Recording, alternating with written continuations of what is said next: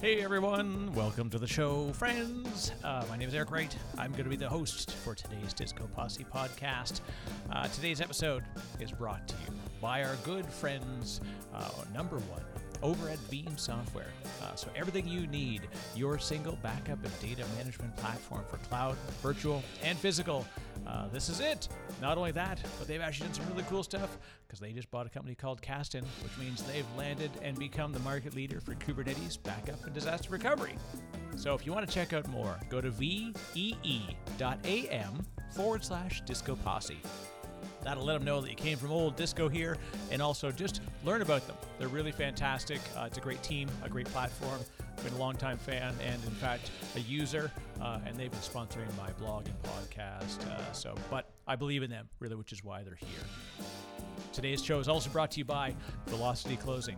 If you're running a technical sales team or you're involved at all in technical sales or anything to do with product management and product marketing, what you need to do is be able to learn how to better connect with your potential and existing customers. So I put together a platform called Velocity Closing. It's a beginning of a long journey that you're going to go on, but it starts right now. If you go to velocityclosing.com, you can download the 4-step guide to delivering extraordinary software demos that win deals. This is a way of closing the gap, better connecting, and better engaging with your customers. Whether you're writing, creating, whether it's video or in-person demos, this is the way to be able to understand how to unlock better conversations and better engagement. So go to velocityclosing.com, and if you go right now and you actually buy it, we got a super special going on where you can get the ebook, you're going to get access to the audiobook, and to an online course which is coming out. So check it out. Go to velocityclosing.com. Today's episode features Jen Bonine. Jen is the co-founder of the AI App Store. We talk a lot about the power of AI, how to commoditize access to AI in doing things like bot and chat management. And there's actually just so much stuff that I didn't even know what was going on before I started this conversation. So I hope you enjoy it as much as I did. This is Jen Bonine for the AI App Store.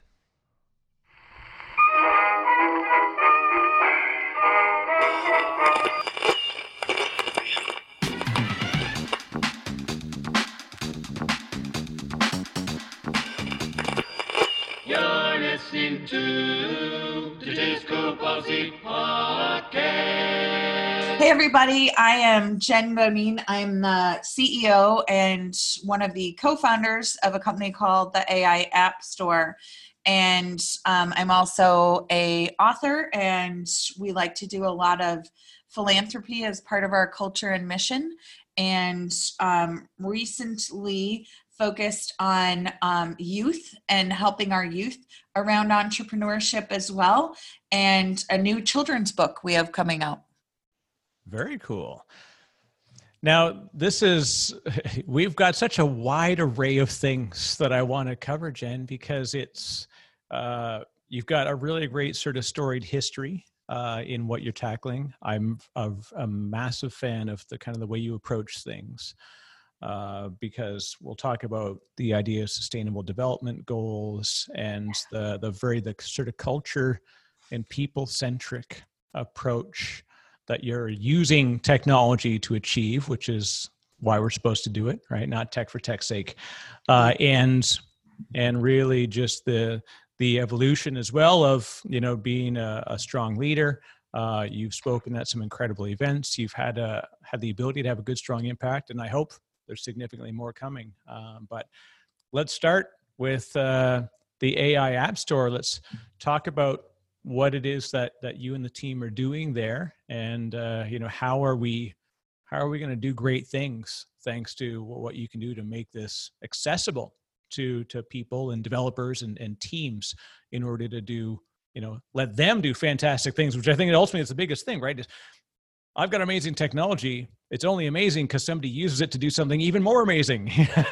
Exactly. Yeah. And that was really the premise we've always started with. So my two co-founders and I have known each other now. We say it's how we know we're getting old when I think about how long we've actually known each other as a team and what we've worked on.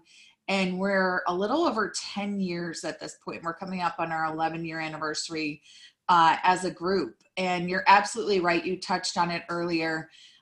we really want humanized AI solutions. So we very much come from the school of thought of bots are there to basically augment or assist us as humans in the jobs that we can do. So a lot of it's about what do bots do well, what do humans do well, and ensuring that the humans are able to focus on the things that we're really good at, right? So contextualized intelligence, understanding the relevance of the data sets we're looking at, understanding problem solving and critical thinking skills.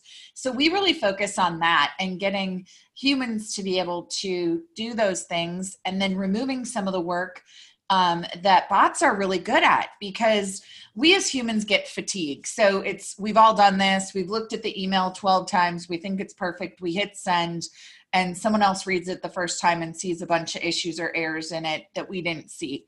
So bots are really consistent. And so we leverage the AI to be really consistent in those tasks that could tend to be fatiguing. We just don't crunch numbers and data the same way that a bot does. It can, go through hundreds of thousands of different scenarios and iterations in a fraction of the time we as humans could.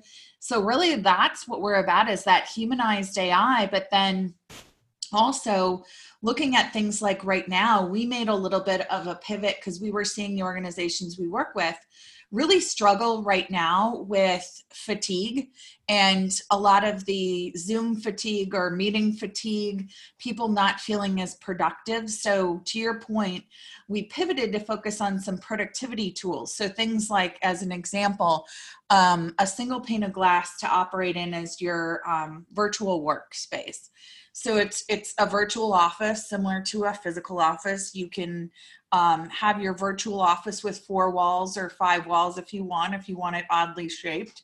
And on each of those walls, you can have different things that you're actually doing and working on, as well as you're able to decorate that office with things you care about. Because one of the things we miss today is we can't go into offices and see people's space the way we used to understand the type of individual they are. But with what we're doing, we can do that.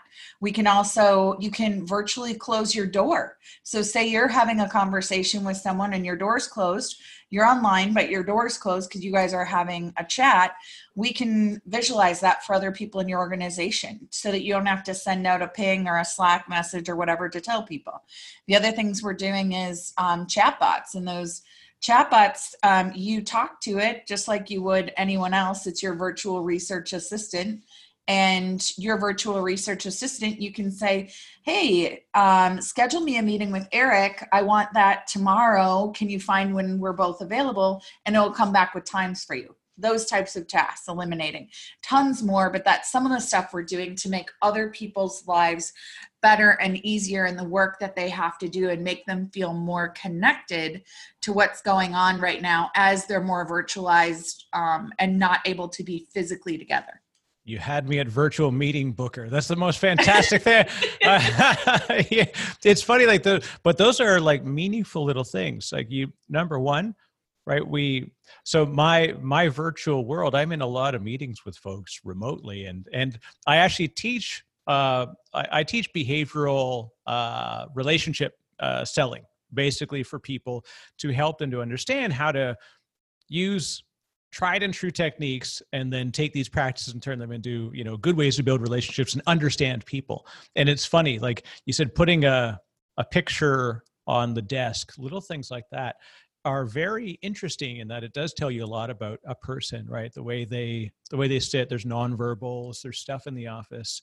And so today I teach people, it's the bookmark bar of your browser. When someone shares their screen, the first thing I do is go look at the bookmark bar and look at the icons in the bottom, and it tells you what their prioritized applications are. And it's funny that little nuanced things like that, but that it used to be you go into the room and you see a stack of newspapers. You're like, here's a person that likes to research but doesn't have time because there's a stack of them and they haven't read them yet. So you really learn about somebody by their physical and now virtual space, which is kind of cool. And like you said, the meeting thing, just all these little things that are nuanced little smart things that if you but they eat up productivity time, and they get fatigue. And, like I said, I tire every day. I'm like, oh boy, another Zoom meeting. Yay.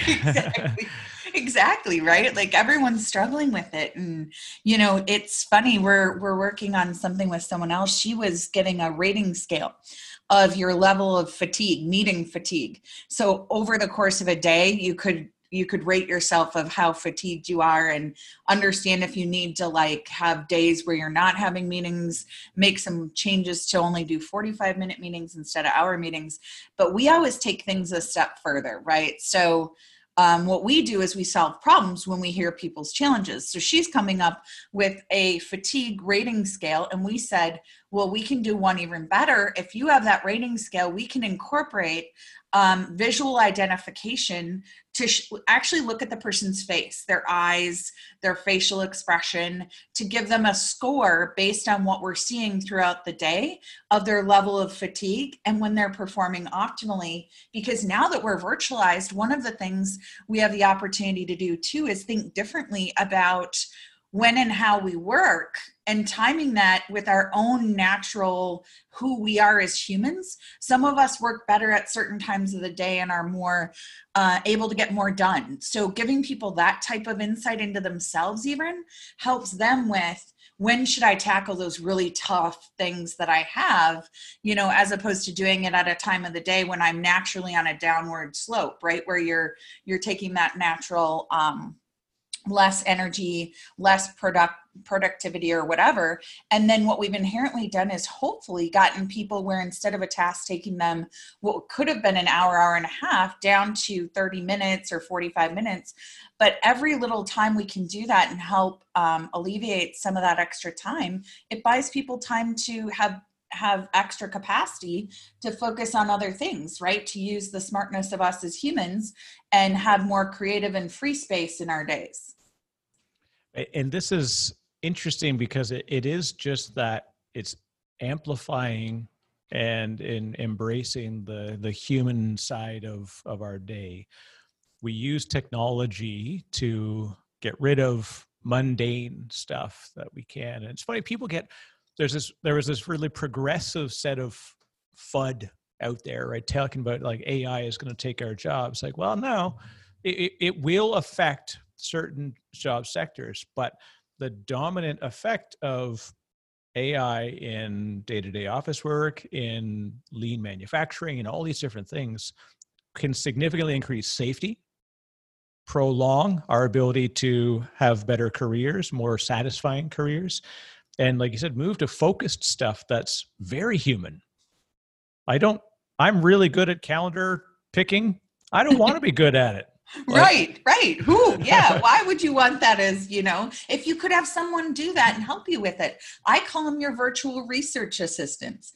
I mean, how many of us couldn't use a couple virtual research assistants to help point us in the right direction, do some of the heavy lifting, take some of those tasks off our plate, do the things that while we can do it, they're not the best use of our skills, talents, and time as human beings. So yeah, that's where I go with it. And that's exactly what you've said is where I try and keep people's mindset and open it up, because I think a lot of times we fear if we don't understand or know, and there's a lot of unknown about AI. There's also a lot of companies, frankly, that take a different approach where it's not what I mentioned to you, where it's about humanized AI, and they are looking at replacement theory, where how do you just replace humans altogether? And I think, if we can all focus on gaining insights and being conscious consumers to support the types of companies that are building tech that is in the same values and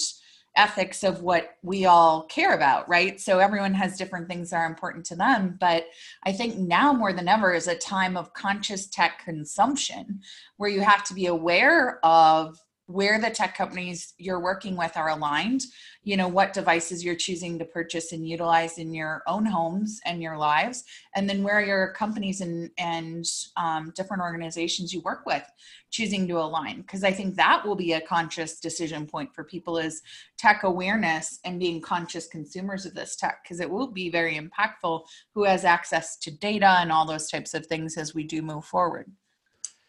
it really becomes a thing of helping people to understand how much of them is, I call it the uniqueness of a very identical snowflake.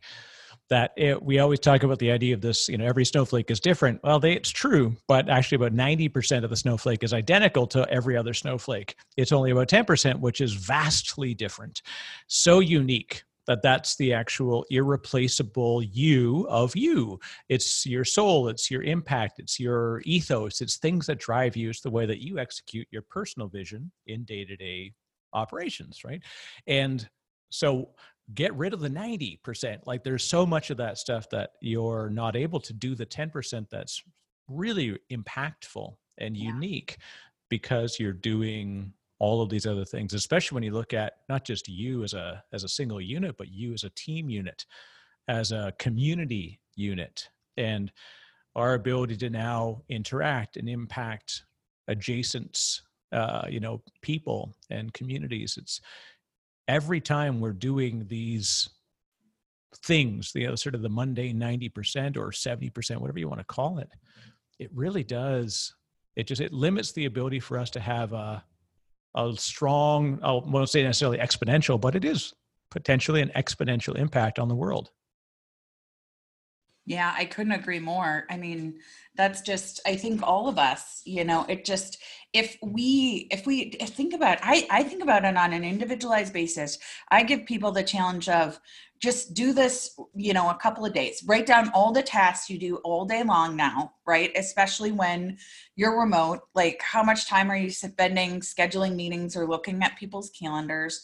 How much time are you spending doing, setting up Zoom calls and, creating all the access to them and sending out invites? Just think about all the different things you do. And then I always say, like, think about if you could have an assistant or a virtual research assistant or an AI chatbot or a bot that would help you do some of these items. And then you say, let's just call it conservatively for some people, it's only going to save them 15 minutes or 30 minutes a day. But when you think about, you work 5 days a week, some people are working more than that now, and you save that 30 minutes times the 5 or 6 days you're putting in a work week, and this is conservative again, and then you take it over a month and a year, that's a lot of time back in our lives to free up to, read those magazines or books you're not reading, to listen to podcasts, to gain more information, to just play with your kids or spend time with your family and loved ones. That's a lot of spare cycles we'll actually get. And it's that whole, work smarter, not harder right now, and keeping people in a place where they can work smart, as we're seeing, natural productivity loss and drop right now in a lot of individuals, just because of, some of the strain mentally with all the change and the uncertainty of what's happening in the world and all kinds of things like that actually allows for more of those mental breaks, exercise, being able to get up and move around and take care of yourself, both physically and mentally, instead of just continuing to feel like you're constantly behind in your job or at work. One advantage I think we've gained from, look, there's no good side of the pandemic and the stuff we've gone through. However, when left with no alternative, we are where we are. So what do we do with what we have available to us? I believe that we've potentially, I may put this to you, have we commoditized opportunity, that we've given the ability now where you've been recognized, by many different journals, which effectively probably sit on Sand Hill Road in Santa Clara, right?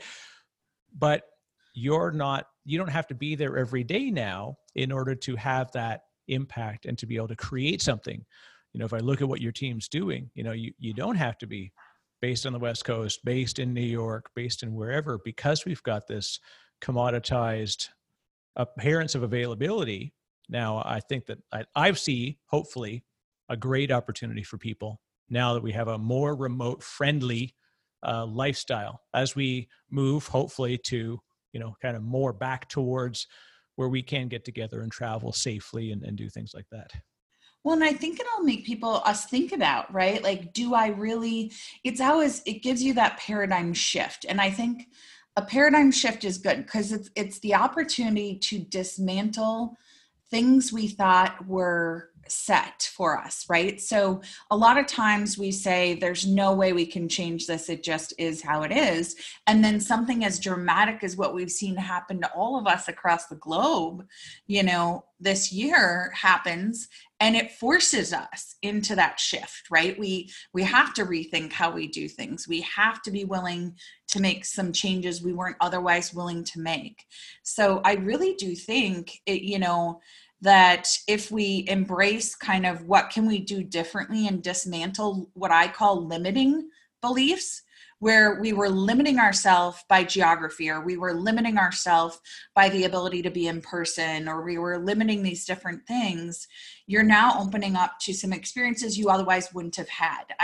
One example, you mentioned, the conferences and events that you go to and get a chance to see all these amazing people.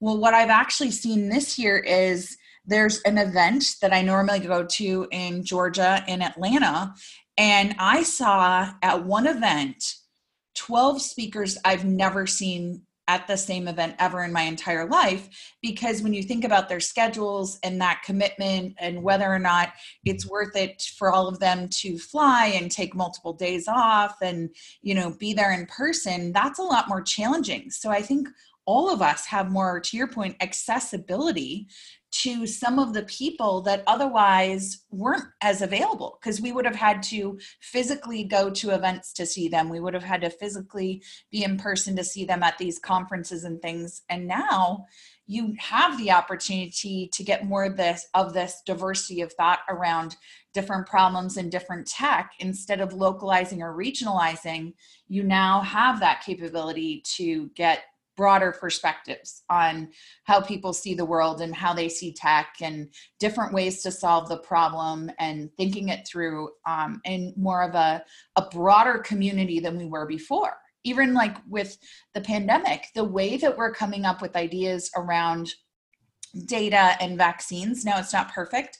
Not everyone is opening their doors and truly collaborating like we could, but I would say the collaboration we're seeing on this across borders is better than what we've seen in the past. So while not perfect, we're starting to see more of that collaboration and breaking down, I think, some of those barriers and boundaries to really solve problems. And I think that as a global community is when we really start to make impact, is we allow more thinking in, and we get access to thought leaders who aren't just local to us, but are the best thought leaders no matter where they happen to be or live.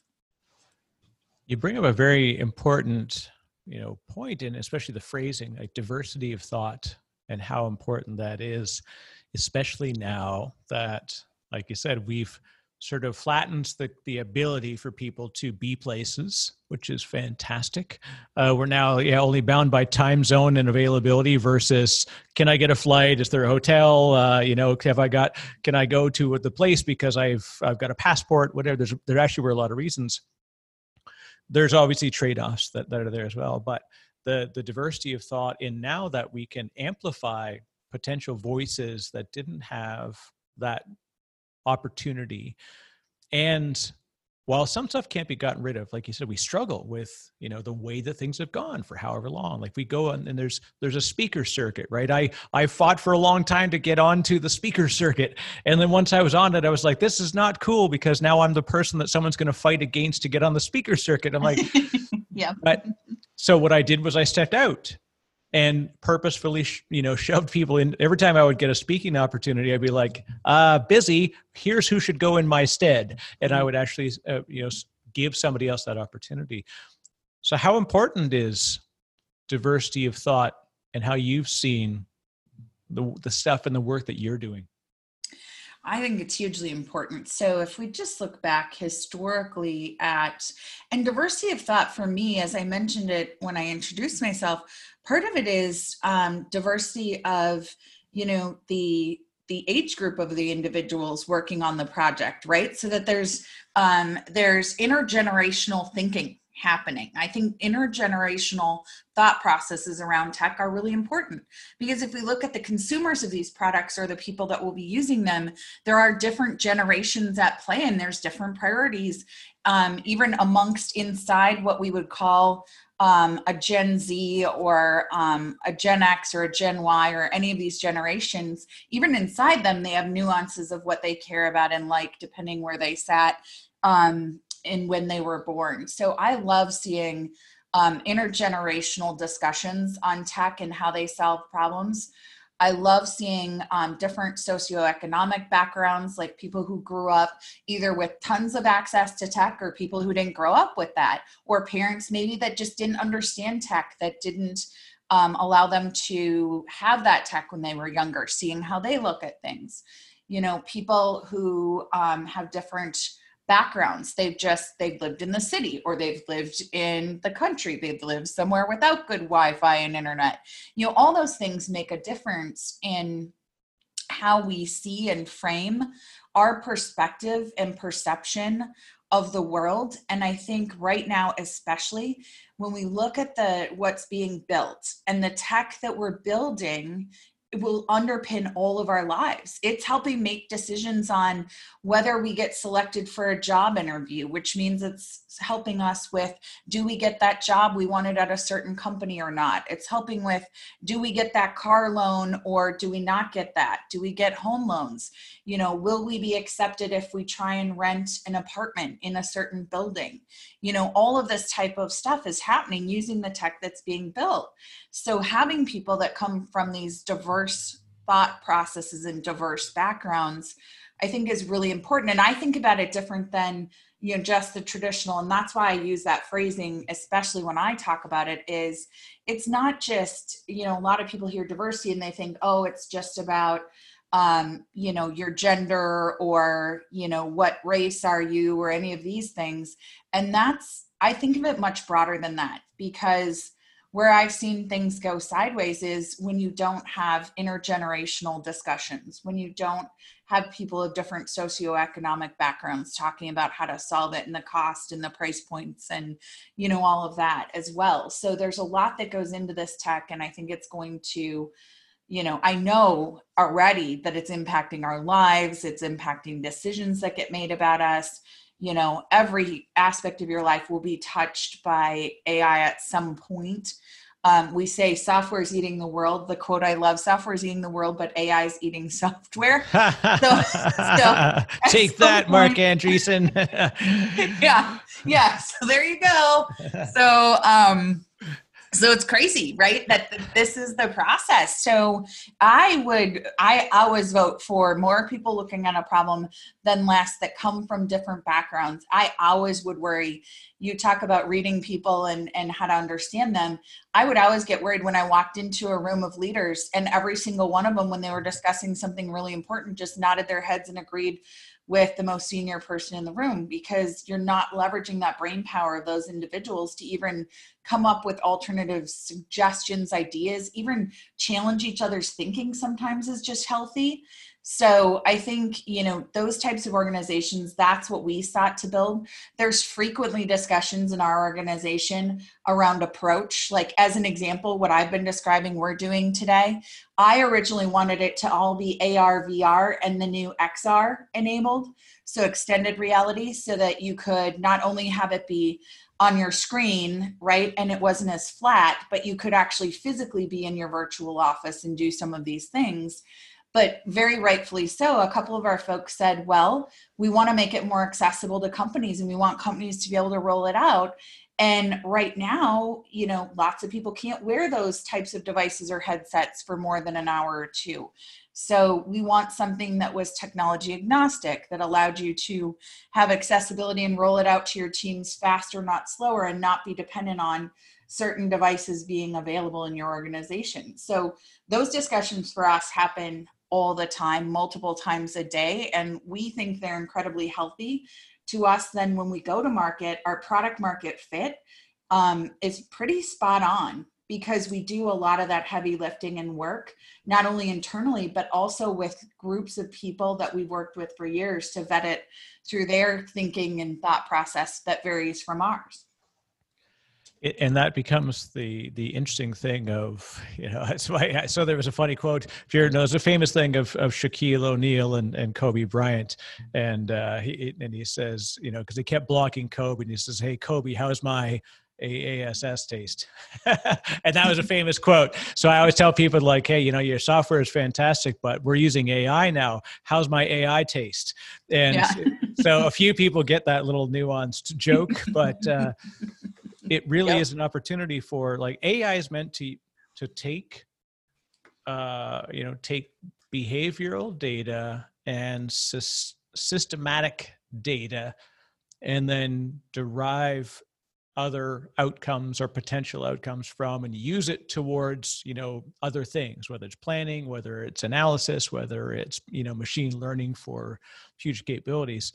But there really is an unfortunate fear of the impact of AI. And when you talked about diversity of thought, that is a tough one, right? Like when we look at what's the data that feeds AI, and we say, well, AI is not fair because the world is not fair. Mm-hmm.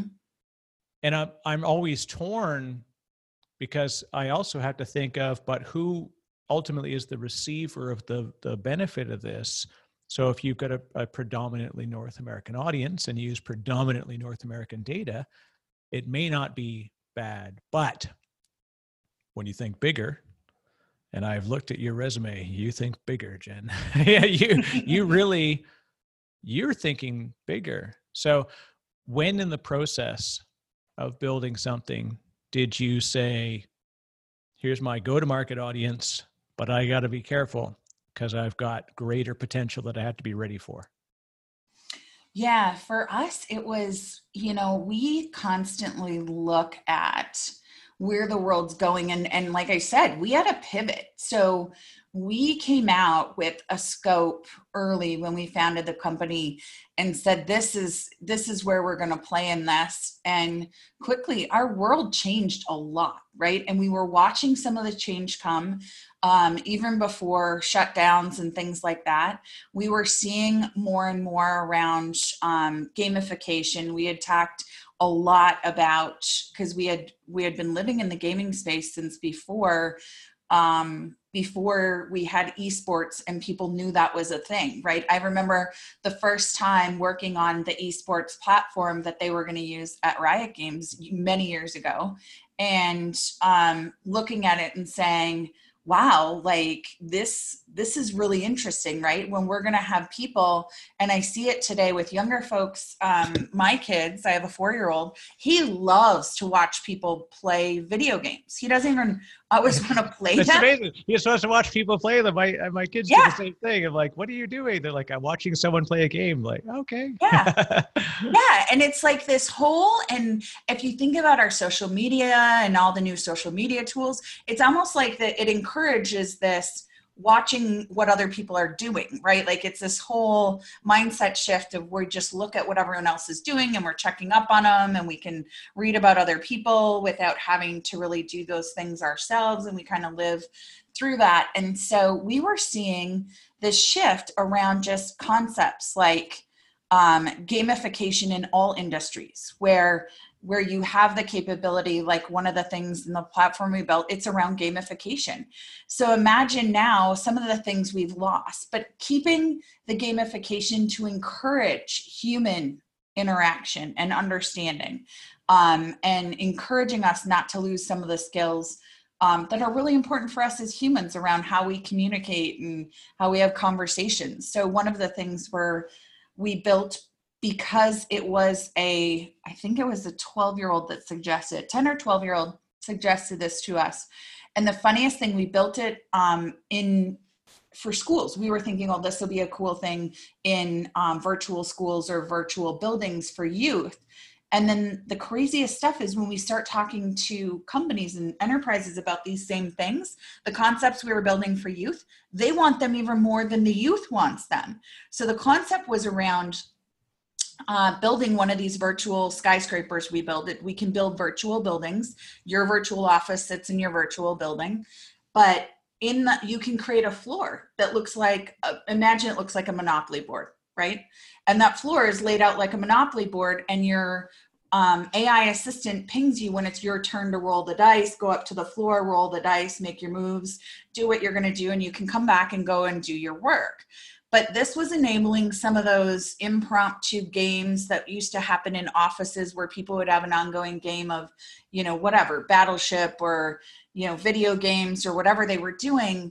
But we were looking for it to be a way that you could now virtually take that concept, not just do video games, but more like going back to the basics of what people like of playing board games, but now being able to do it virtually with all of your team members and things like that, but not impact the idea that you still have to be able to get stuff done and do some work. So our whole thing was, we see these concepts starting to emerge. We tap into where we're seeing different industries go, and we always look at it not just from one industry, but across many different verticals to see where everyone's at and what the things are that they're looking at. And then we always kind of say, okay, this is the pattern that's emerging in this industry. So this is how this operates here. Here's a different pattern we're seeing in finance versus entertainment. Now we're completely having to redo industries like travel and leisure and what that looks like for people, right? We saw that shift.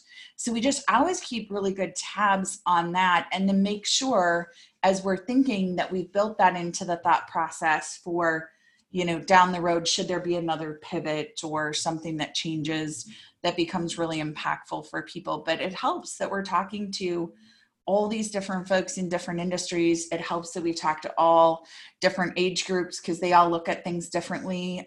They're the ones who helped us really solve some of what we were doing around, we're working on a project right now for anti-bullying and a bot to help with that. And that solution really came from youth who see what's happening in the social media space differently than maybe, say, someone in their late 20s versus someone in their 30s versus someone in their 50s, right? So very different views on social media in those age groups of what they like and don't like and how to solve the problem and how to really impact that for a positive way. Yeah, and that's really the reason why AI is a fantastic opportunity, and machine learning and such, is because it allows us to do stuff that we used to do by human interaction, right? People always ask me, said, what's the book you recommend the most to learn about good software development? And I say, it's the DSM, so the American Psychiatric Association Statistical Manual of Mental Disorders. And I said, it sounds crazy, but I read this book through and through. I have DSM-4, I'm old school. There's a 5 that's came out in 2013. But it really, what it teaches you is it teaches you the I'll call it the sort of the broken edges, right? Yeah. The places where that if you understand, because if we look at the human experience as only the positive, then when the broken edges appear via software, which can happen at a rapid rate, then we have to be able to capture that, understand it's an edge case, deal with it, and build for that. But if you specifically go and the first thing you do is think about anti-bullying, what can we do right away? How can I use software to attack this edge? Like I'll say that's not an edge case, it's a real problem.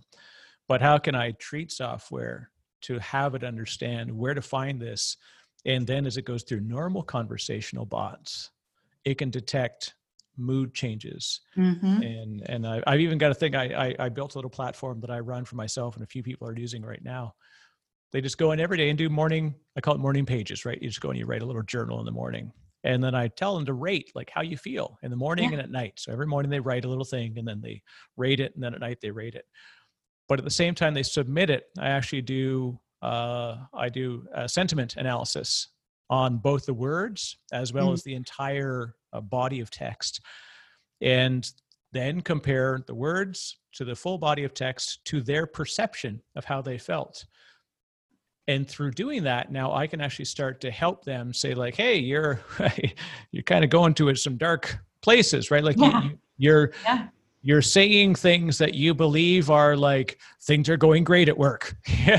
But it's the difference between like, things are going really great at work to things are going great at work. I can't wait until I'm away for the weekend. And you're like, some people would hear the weekend and think that's great. Some people would think like, dear God, my work sucks. And you can actually use those capabilities to read more into it, because of this body of AI that's out there to help us with things like sentiment and help people that to give them an insight into themselves that they may not realize is there. Well, and I think too, we've seen, to your point on cultural relevance in data too. So getting stories out there that are relevant to different people, different cultures, just expanding that data set for the AI is really important. And we realized that early on so that it can get more sophisticated to understand people's wants and needs. And then it has a ton of application when you get it. Because think about things like all of the voice systems, and voice is accelerating again just because of, a lot of people during this don't want to touch things, like physically touching the same surfaces as other people. So it's easier to talk to something and have it give you what you need and respond. But voice is going to create a whole new set of challenges leveraging AI for all of us, where instead of in a physical experience where we may do a search through a search engine on our computer or our device, it returns back the AI can return back the relevant items that it thinks that you're looking for.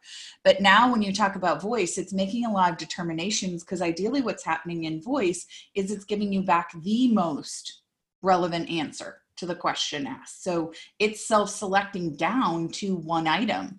So when you have that, cultural context and relevance of the data is super important. So things like, where is a good place to go for a quinceañera? Well, if the bot or the voice activated system doesn't understand what that means or what that word is, then it's hard to give you the relevant answers and information in relation to that. So one of the things we partnered on with iVow and some of the data set challenges was exactly getting data sets that didn't exist, right? Cultures or groups of people that had historically been underrepresented in common data sets in media and other places, so that you had more culturally diverse data sets to choose from, which then gives you more options and more relevant choices and all kinds of good stuff. So I think things like that, and people just having awareness of, do we have all the data? There's going to be some generations we start to lose. I was talking to someone about, when we start losing some people that are the last remaining people that actually experience certain events in our history, right? So we want to capture all those stories and that data, so we have that before we lose that piece as well in these stories, so that it's not gone forever. So there's a lot of things right now, I think, to your point around open-mindedness of data, what the data sets are, conscious and unconscious bias in it, how people view that information. And that's all going to be really good topics where we want all the big brains and all the smartest people across the globe collaborating on these things. This is the unfortunate conundrum that we face a lot of times, is that when we have something and we see a barrier, a significant barrier, and I fully acknowledge it's a tough one, right? Like you see, like, how do we get good data sets? We look and we say whether like visual AI or visual machine learning or audible, audio stuff and speech. And we're challenged by, like you said, the availability of the current data set is obviously broadly leaning towards, certain cultural areas, et cetera. But then my instinct is like, so let's fight harder and go out and get different data. But unfortunately, there's a lot of folks, which I'm always surprised by, who are like, really, we're leaning forward early on this stuff. And now they're saying, well, we just need to stop this. I'm like, you don't understand. You can't stop it. It's going to keep going. And if you don't involve yourself now in leading where it goes, it will get to a place you don't want it to be without you. Mm-hmm. Absolutely, it does. So and this is, like I said, the classic thing is, I'm Canadian and I still have fights with Siri all the time. Like, look, I find myself yelling like Samuel L. Jackson in Pulp Fiction at my Siri. Like it's horrifying sometimes, because it's just like little nuances about the way I speak or words I say, and it just doesn't catch it. And so you can see it's frustrating. And I don't have the same level of sort of day-to-day barrier with language that a lot of folks do. So I really do understand. And I've actually worked with a lot of folks to try and sort of help to tackle that problem. And it's a tough one, but we need to it's my belief that we need to just keep pushing full force, like I said, or else the data isn't going to the data is getting bigger, and whether we want it to or not. So how do we make sure we can influence the right data, getting to the algorithms and doing good things from that? And that's like the day to day. So looking at what you're doing, and you're solving stuff that's real, current. And then when you go and you talk to a 12-year-old, and then you take that idea and then you bring that to a 40-year-old, a 50-year-old in maybe a similar or even a slightly different context. And they're like, oh, I really would like that. You're like, oh, we didn't know that. I never thought to ask you, because it didn't seem like it was in context. But in fact, when we broaden the interviewees, when we broaden the data set that we personally take in, it's surprising how much it can lead us. Yeah, no, absolutely. And I think that, you're absolutely right. Like the challenge. So, when you build these solutions, if we architect them, just even having some of this information in the beginning versus thinking about it too late in the process, you think about what we miss and how long it takes to re-architect and the expense and, what that does to the team and the work that they've done, and having to go back and make a huge shift or change in it. So I think just being open to at least having the conversation of, are you going to address it or not? And do we understand what it is? And even if you park it for a little while, carrying that thought pattern through the process of building is so important, because it's so much harder to go back if you don't account for it. Just even things like touch sensors and what reads what, right? Like we know so many IoT devices and wearables where the manufacturers of those didn't think about different situations because it didn't exist for them. They may not have had tattoo or ink on their wrists, so they didn't know how it would react to that, right? They may not have only had certain color and tones of skin, so they didn't know or think to test what it would look like if that wasn't the case. So just, that's why I always go back to diversity of thought, diversity of data, understanding those data sets you want and how that's going to work, and the level of usability for people that have different things that they'll be dealing with. The one I just recently saw that you made me think of when you mentioned that was the commercials that are out now with one of the popular voice recognition systems taking into account folks who have Down syndrome, so that they're able to ask questions and be understood and heard through those devices when they weren't previously, and couldn't get it to respond back to them, right? So there's a lot of frustration. There's a huge population of people that was incredibly frustrating for, but we hadn't adapted for it yet, that now we're thinking about. So I think as our eyes get open, thinking about those different adaptations as a global community we need to make for folks is really cool. That's what I love about what we do, right? It's all possibility, and seeing the possibility in the tech and how that helps or assists humans, in their everyday lives. It is really amazing. I even when I tell stories about the work that I do through my team, and I often lead with these things, and they're like, "Oh, you're going to talk about our solution and whatever the problems we solve." I said, "Well, no, you'll see." And ultimately go there with just big picture slides and say, this is, imagine the advancements that are made in medical technologies because of advancing things with AI and doing what we do that ultimately enables them to get there faster, do more, get to a vaccine, whatever. And you tell very impactful stories, because if you see, it's not what I help you do, it's what I help you do for somebody else. Mm-hmm. And it's the what you're doing for somebody else is the most important. And I had this sort of a flow that I built, and I like the last slide on it was just, it's a fantastic picture. And we worked with a company called Cochlear. And I said, so imagine, and you see the pictures from a video, you've probably even seen it. And I said that a 2-year-old girl with a brand new cochlear implant, and the reaction on her face when she hears her mother's voice for the first time in her life. Mm. Yeah. And you watch the room just like, I'm not crying, you're crying, right? Like people are up, and you're like, I said, that's what you do every day. I said, you come into work and you log into your console and you look at the servers and you check what's going on. So, but no, that's not what you do. This is what you do. you helped that girl hear her mother for the first time. So let's do amazing things and let's use technology to do it.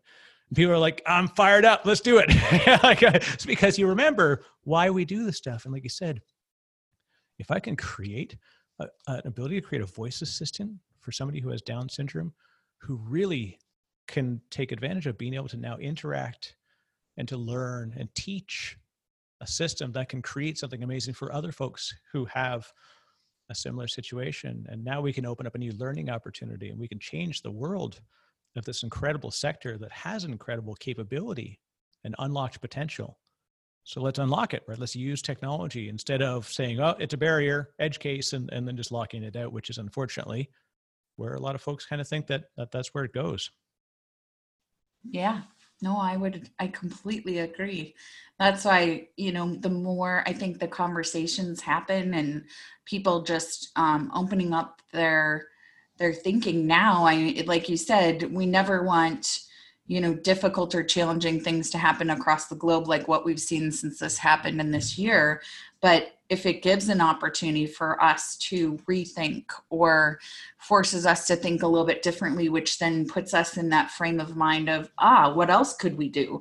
Or how else could we, get creative or inventive about the way we approach things, where before we were just saying we were so busy. Sometimes we get so busy being busy that we don't stop to think about, is the busy the right thing? And could we be busy? Are we busy doing the right things, or are we just busy?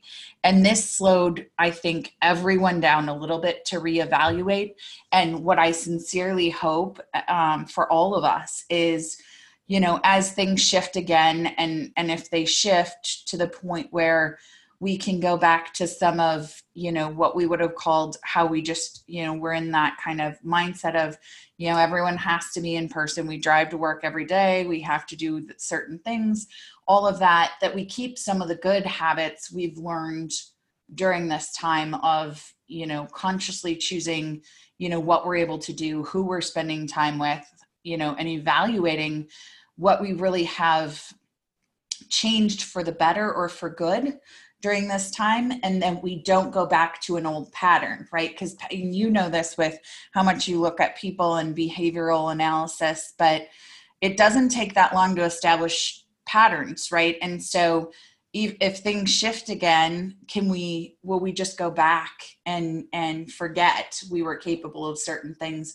or will we stay open to the things we really like about the new patterns we're creating as a global community, as local communities, in different geographies, and thinking consciously about that, right? Like you make people write down how you're feeling and what are the things you're really enjoying. And there's a checkpoint exercise that I've done it in my past, but I'm getting really good at saying, what am I proud of? What would I change if I could go back knowing that what I know now and start the year over? What basically brings me joy and what gives me strength in my life, and evaluating those things, and then creating the patterns I want around the answers to those questions to just checkpoint, like you were saying you have folks do. And I really hope that all of us are thinking about strategies to do that, to take the lessons and what we've learned and what we like, and then move it forward and keep the new patterns we want to build. Now, one other thing I'd like to talk to you about, and it's, I didn't want to be the center of what we do. This is the struggle I face. You're a female founder. You are doing stuff not just for you and your own team, but you help with women. You're helping with Dream Tank. You're doing a lot of really amazing things to help people, youth. And there's lots of folks who maybe traditionally don't have access and are generally represented equally, amongst founders and venture capital work and startup coaching and stuff like that. How does that affect, your way that you approach things in business? I'm curious if it does, because it's even a weird thing. I don't want to say you're a female founder, so therefore we should only talk about women's issues. And it's not true, because I know I wanted your story. It just so happens that you're also a female founder, which is really the secondary to the original thing, which was you are you. And so what can we do better? And what are you doing, in those kind of areas?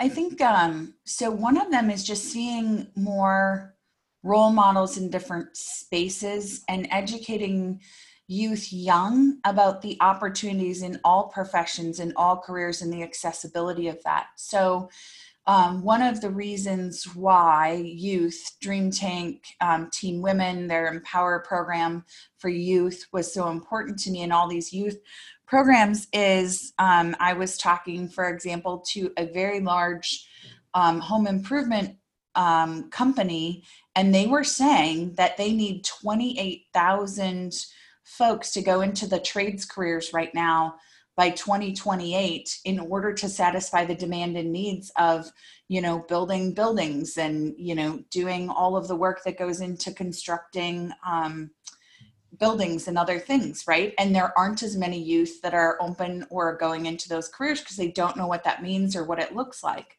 So one of the passions I have is educating youth early through experiences of what is it like to go into some of these professions now, technology enabled, right? And are those things they're interested in?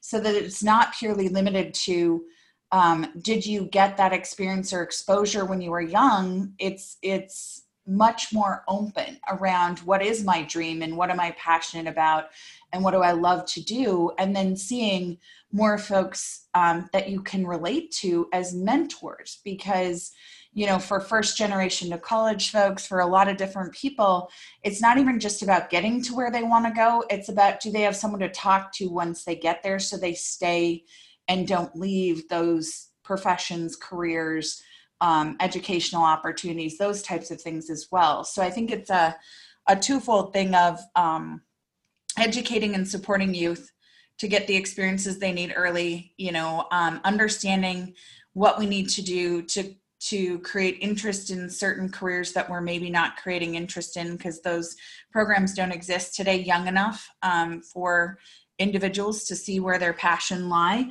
and then creating more opportunities just to show them that you can succeed. You'll be able to do this if you choose to, and there's more mentors out there that they can work with to pursue their passions, who they feel they can connect with and they have commonalities with.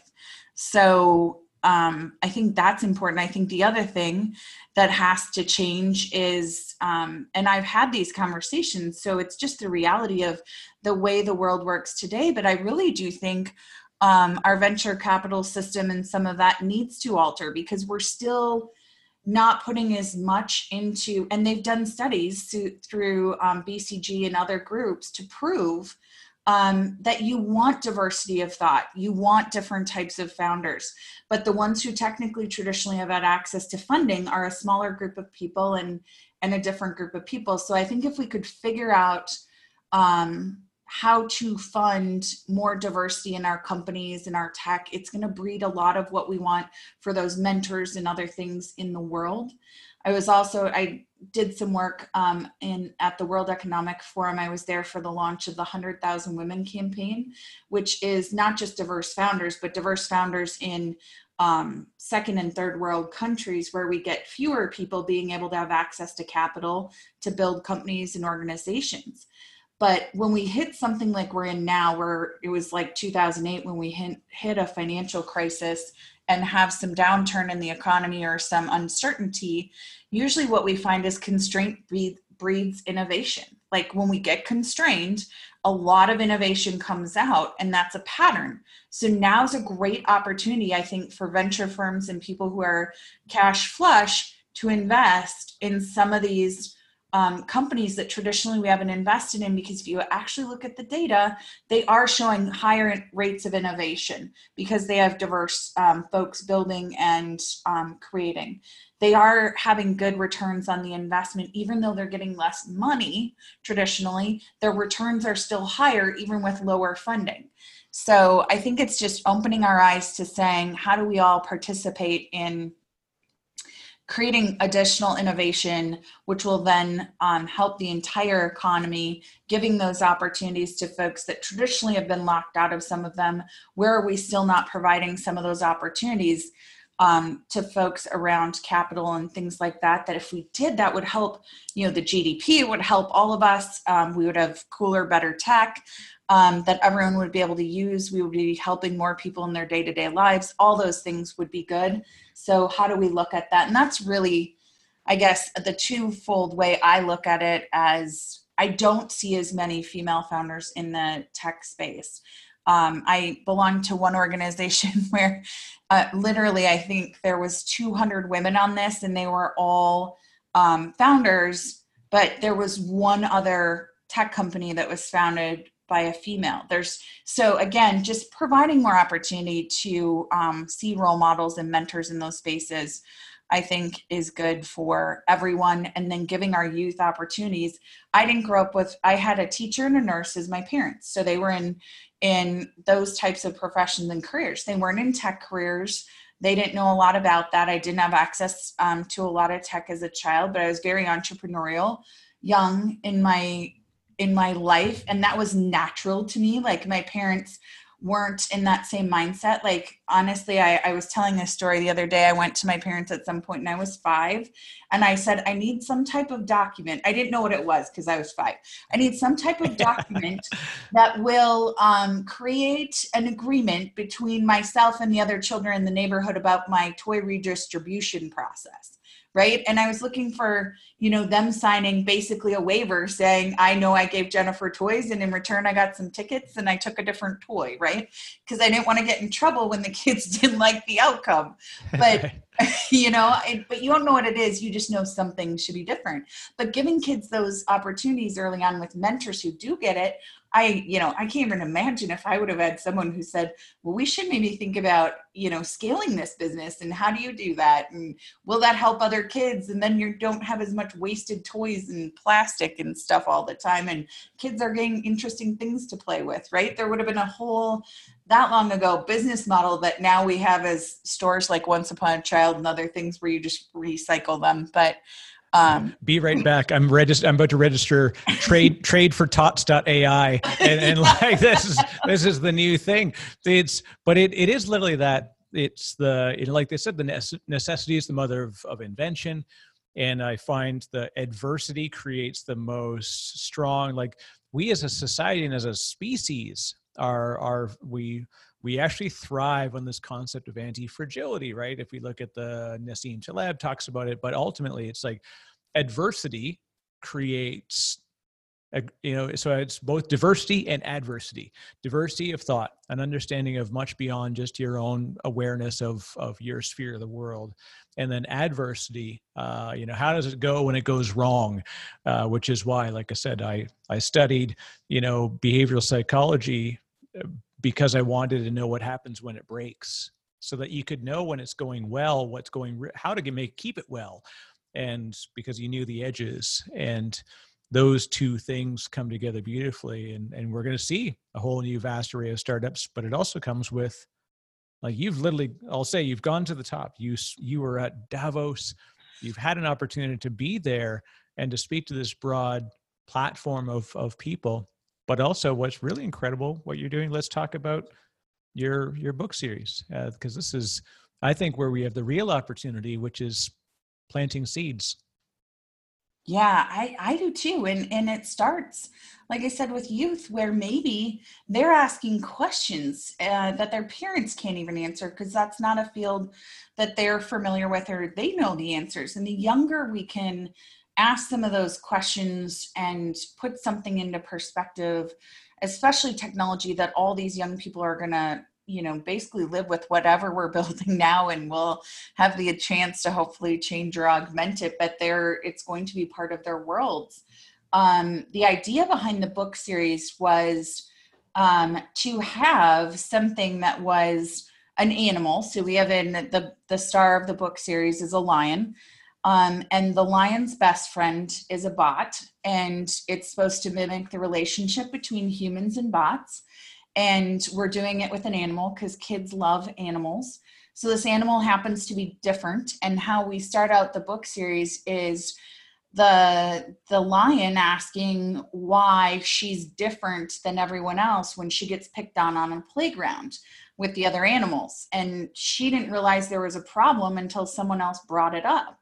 right? Which happens a lot today with youth, of they're just going about merely being who they are as young people and having a great time. And someone says something that knocks them out of what they thought was just their normal. And now they're questioning it, but they don't have the right way or the support to utilize the data that AI provides to get the answer. So in this series, it develops the characters, but basically the lion asked her mom, as a lot of people do. You ask a parent, so-and-so said, I'm different, different's bad, right? And they told me different's bad. And moms do what our parents or moms usually do. And she says, well, different is what makes you. And we all are different, and that is good. And everyone is different. But it's your parents. So you're like, well, okay, well, that's fine, but you're my parent.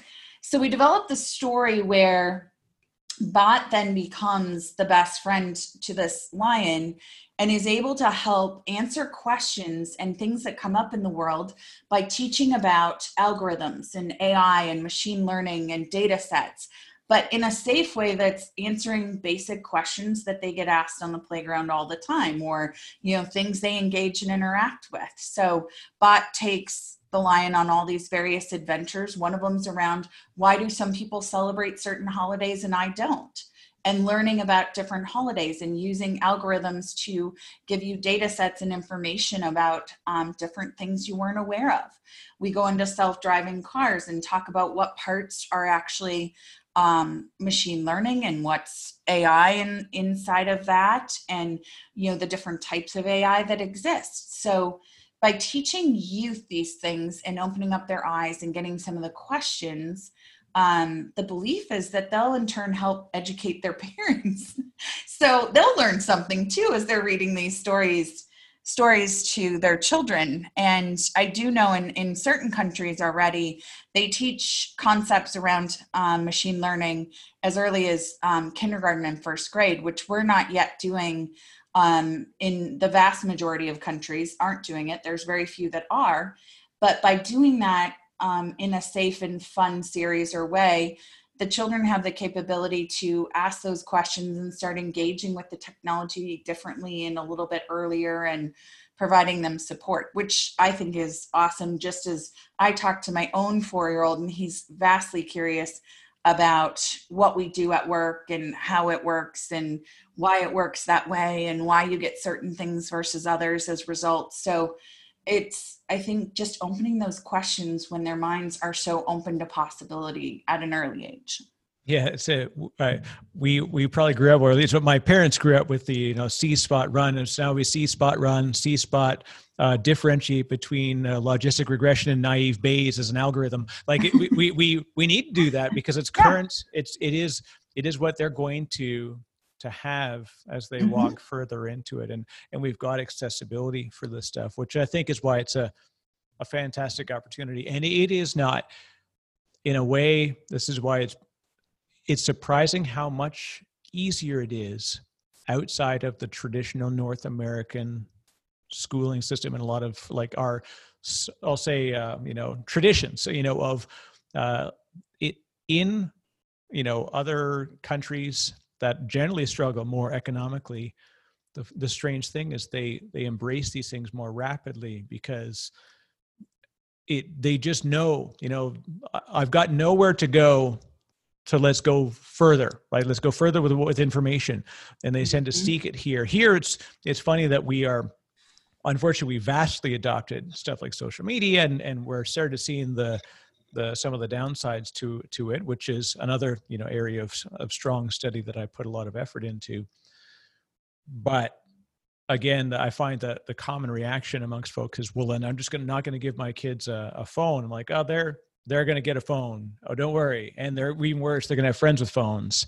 Yep. So what do we do to give them access to that? And ultimately, like I said, let's commoditize availability. That's, even when we talk about AWS, people say AWS, commoditized things, so why is it so expensive? Like, well, they didn't commoditize the price, they commoditized the availability of the services. So let's commoditize information.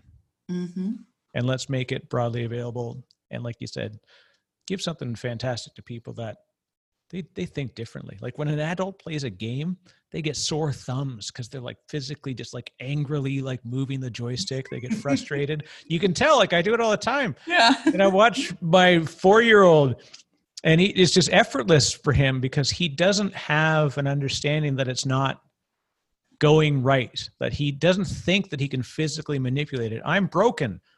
I've been around too long. I think I can physically move this thing in a way and it will go harder to the right if I pull my arms to the right, because I've got things that are pre-built into me that I've got to shake out. Our youth doesn't have anything to shake out. They're beautiful sponges of absorption, and we can put stuff in front of them. So it's always funny when people say like AI is dangerous. I'm like, I don't know. I got a few friends of mine that they probably wouldn't pass a Turing test. I'm not worried about AI. I'm worried about us being afraid of it so long that it becomes pervasive anyways. It already is.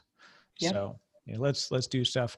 Well, Jen, this has been amazing. And, thank you for doing what you're doing and really taking this beautiful big view and then impacting people locally. So what we'll do is if you, I'll grab links from you as well to share with folks if they want to find out more. What's the best place if they want to get a hold of you and learn about what you and the team are doing and how maybe they can get involved and get I love your virtual office space, especially I like the five walls. Let's not be limited. That's the other thing. It's funny. If you tell them I can give you a virtual office, what's the first thing they think? It's got 4 walls. It's got a ceiling. It's got a desk. You're like, it doesn't have to. Yeah, no, I know, right? We don't limit. Yeah, and it's super cool. And buildings can be shaped different. Floors can be shaped different. It was actually my 4-year-old son's idea that one of the buildings be shaped like a red T-Rex. So we have a red T-Rex building. And why not? Like, why not have a red T-Rex building? They're just so much more imaginative. You have a 4-year-old too, so they're just so much more creative and imaginative. But that's, why we look at those things. So a couple places to check is I have jenbonine.com. That's my personal website. And that's where I post a lot of the things we're doing that are personal passions that the team's working on. And then our AIappstore.com website for our more enterprise-facing traditional things that we're working on. And then I always enjoy connecting with folks through LinkedIn and using that as a way to connect with new people I haven't yet had the opportunity to connect with or meet. So that's another good one too for us. Excellent. Well, thank you. And I look forward to seeing more great stuff come from out of you and your team. It's been a pleasure to learn about your journey. And I know there's a lot of great future ahead. I'm looking forward to it. So thanks very much for taking the time today. Yeah, thank you so much. It's an honor and a pleasure and very grateful to have the opportunity. So thanks, Eric. This was amazing. Gotta stop my recording there, make sure we're